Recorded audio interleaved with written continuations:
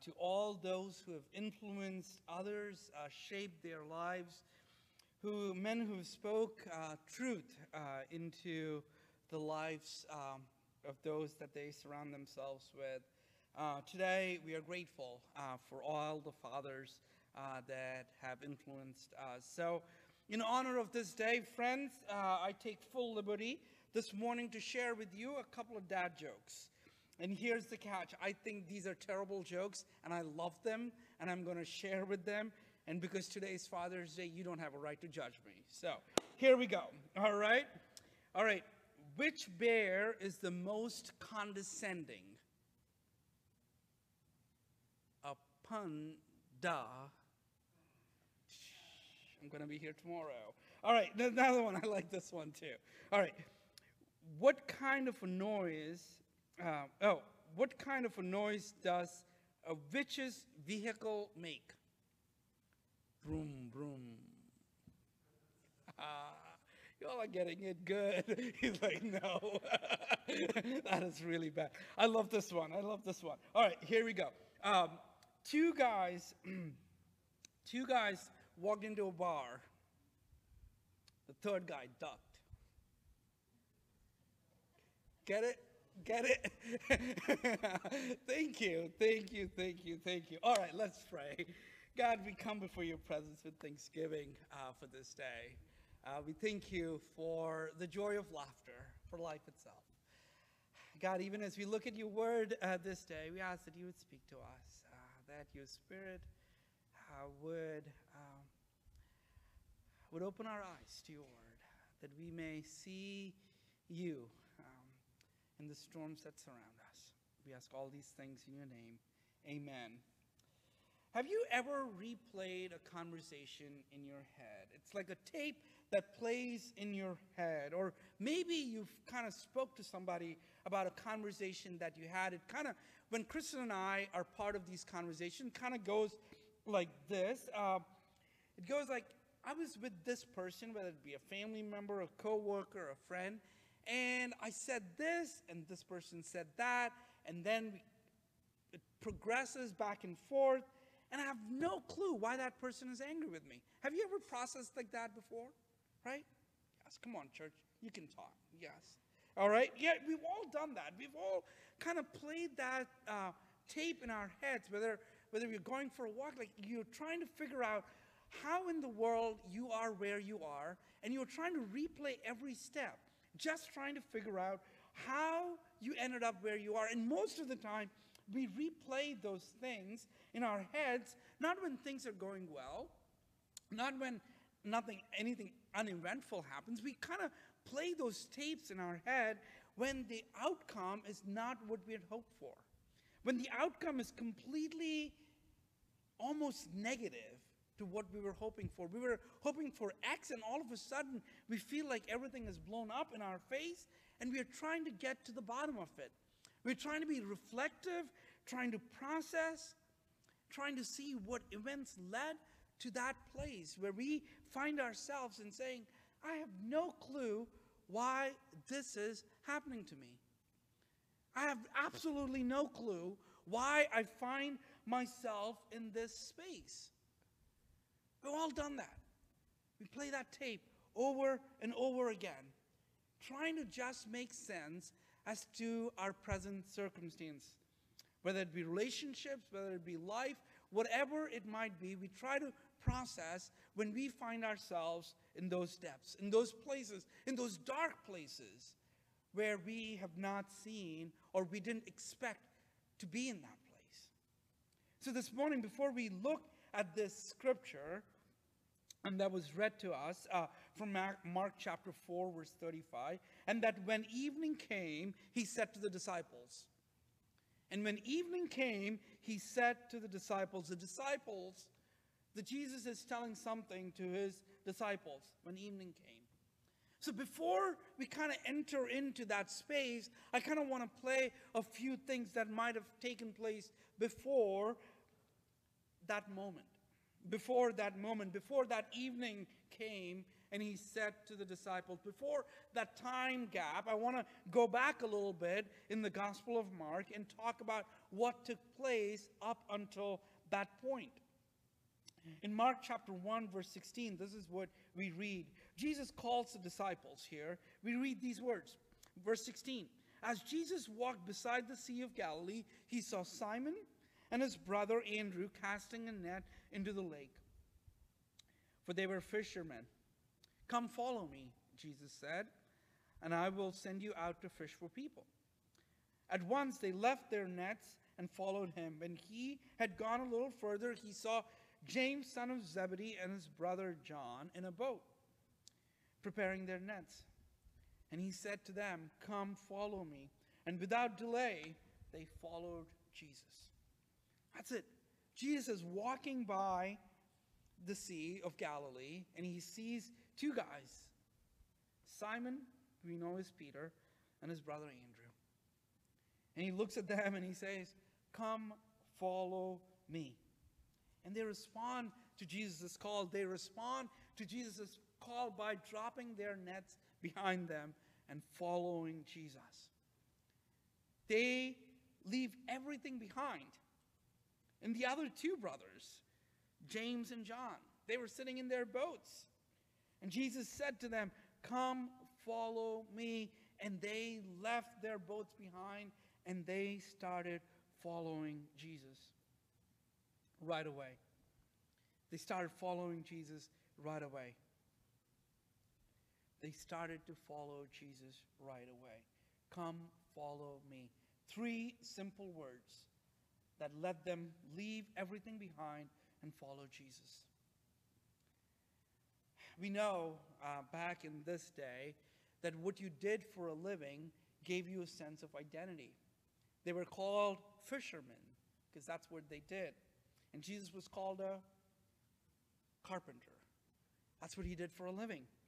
And here, they were giving up their sense of identity, a sense of belonging, giving up their family to follow Jesus. They dropped everything to follow Jesus.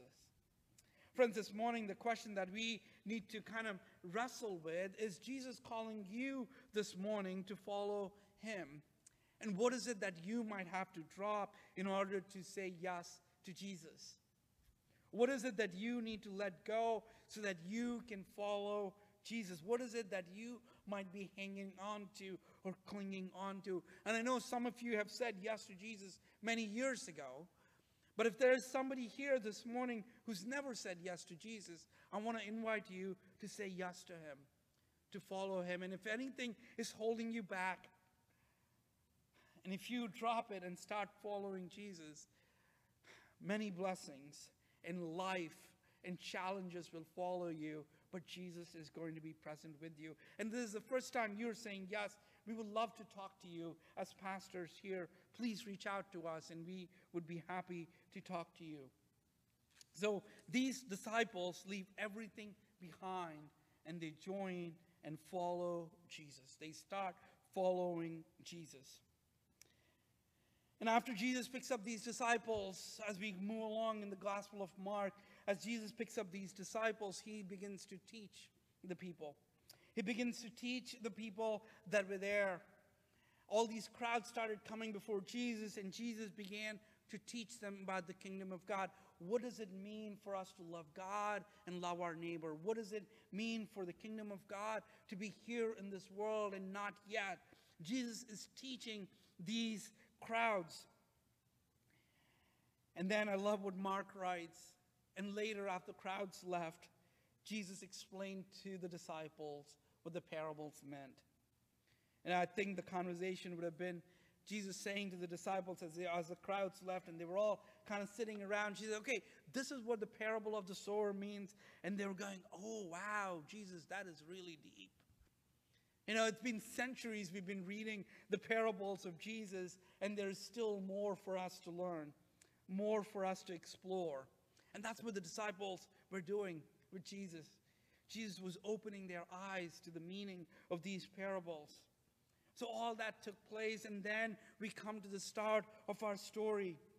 And And that day when evening came, Jesus said to his disciples, "Let us go over to the other side." Leaving the crowd behind, they took him along, just as he was in the boat. When evening came, it's important to hear these words, when evening came. I want you to pause and I want you to think about the enormity of that statement. When evening came. When evening came, Jesus said to his disciples, "Let us go to the other side." See, this means the disciples knew that they were embarking on a journey to go to the other side at night. See, many times when we read the Gospels, we tend to put on our own lenses, and we think that, Jesus is on the shore at Ocean City, and he's sitting by the boardwalk, and, all these lights are there, and we can take a nice stroll along the beach. But no, that's not the case. When evening came, meant it was getting dark. There was no electricity. There was no lights for them. They had to venture into the other side of the lake, maybe with the reflection of the moon that was guiding them. That's it. That's it. They had to cross the body of water with absolutely no light. I don't know why one of the disciples, my favorite disciple, Peter, I don't know why he didn't kind of put his hand up and said, "Jesus, why don't we just kind of spend the night here? You taught all these people. I'm sure they'll let you in. We all can kind of hang out there. Spend the night. When the sun comes up, we can go to the other side." No one said that. When night came, when evening came, he said, "Let us go to the other side." Let us go to the other side. Friends, this morning, I kind of want us to find ourselves in this story and ask ourselves the question, is Jesus calling you to do something very specific? Over the past several weeks, we've been kind of using this theme of service in all our sermons.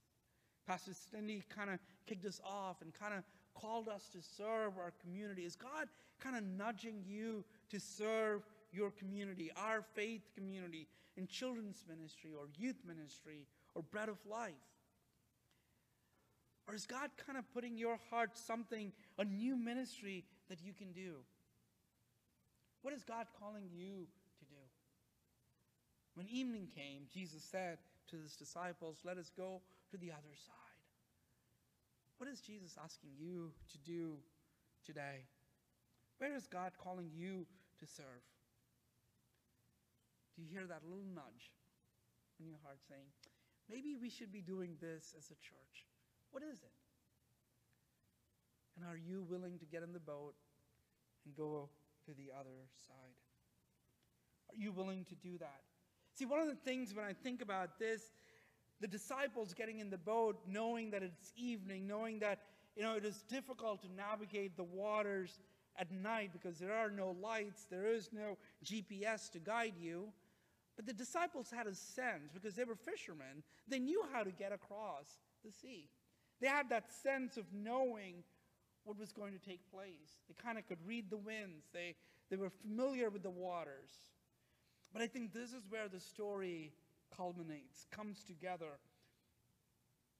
See, as they were going to the other side, yes, they said yes to following Jesus. And now Jesus tells them something very specific to do, and they keep going on with Jesus. But something else takes place. All of a sudden, they find themselves in the midst of a storm. That weather was not expected by these disciples. No, they would have said something.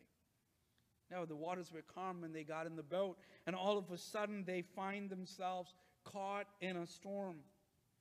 The clouds have overtaken them. They can't see out anything, and the rain is coming down, and the waves are crushing against the boat, and the waves are so high they're actually going over the boat.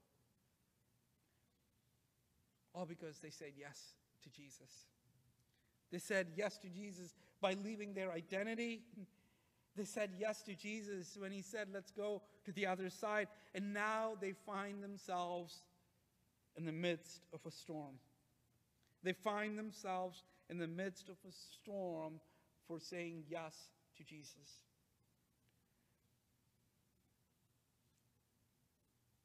Do you find yourself in those spaces where you have said yes to Jesus and where you have said, all right, I'll go in, I will do that, I will go that extra mile, and all of a sudden you find yourself in the midst of the storm?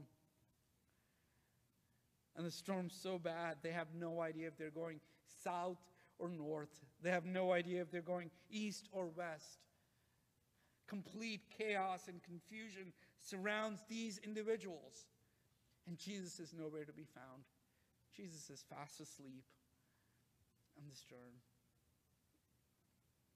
Do you find yourself in this story?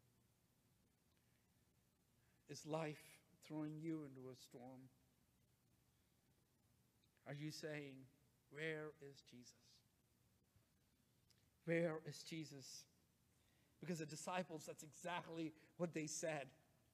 When the storm was raging, that is exactly what they said. They looked at Jesus, they woke him up, and they said, do you want us to perish? Do you want us to die? Just imagine their turmoil. These are seasoned fishermen, and they are concerned about dying. Do you want us to perish? And I love what Jesus says. Jesus simply says, peace, be still. In the midst of the waves crushing you down, throwing you upside down, Jesus looks at that storm and says, peace, be still. Peace, be still. And the disciples experience that peace. Friends, this morning, I don't know if you are going through a storm. I want you to hear the words of Jesus saying, peace, be still. Maybe God is preparing you for a season where you will be entering a storm. And I want you to hang on to those words that Jesus said, peace, be still. Because guess what? And we think that Jesus is nowhere to be found, but Jesus was in the boat with them. And Jesus will be with you in the boat when life storms come your way. Peace, be still. Let us pray. God, thank you for your word. Thank you for reminding us that you are always present in the midst of a storm. And you declare, peace, be still. God, help us to hang on to those words. Peace, be still. Speak peace into our lives. In Jesus' name we pray. Amen.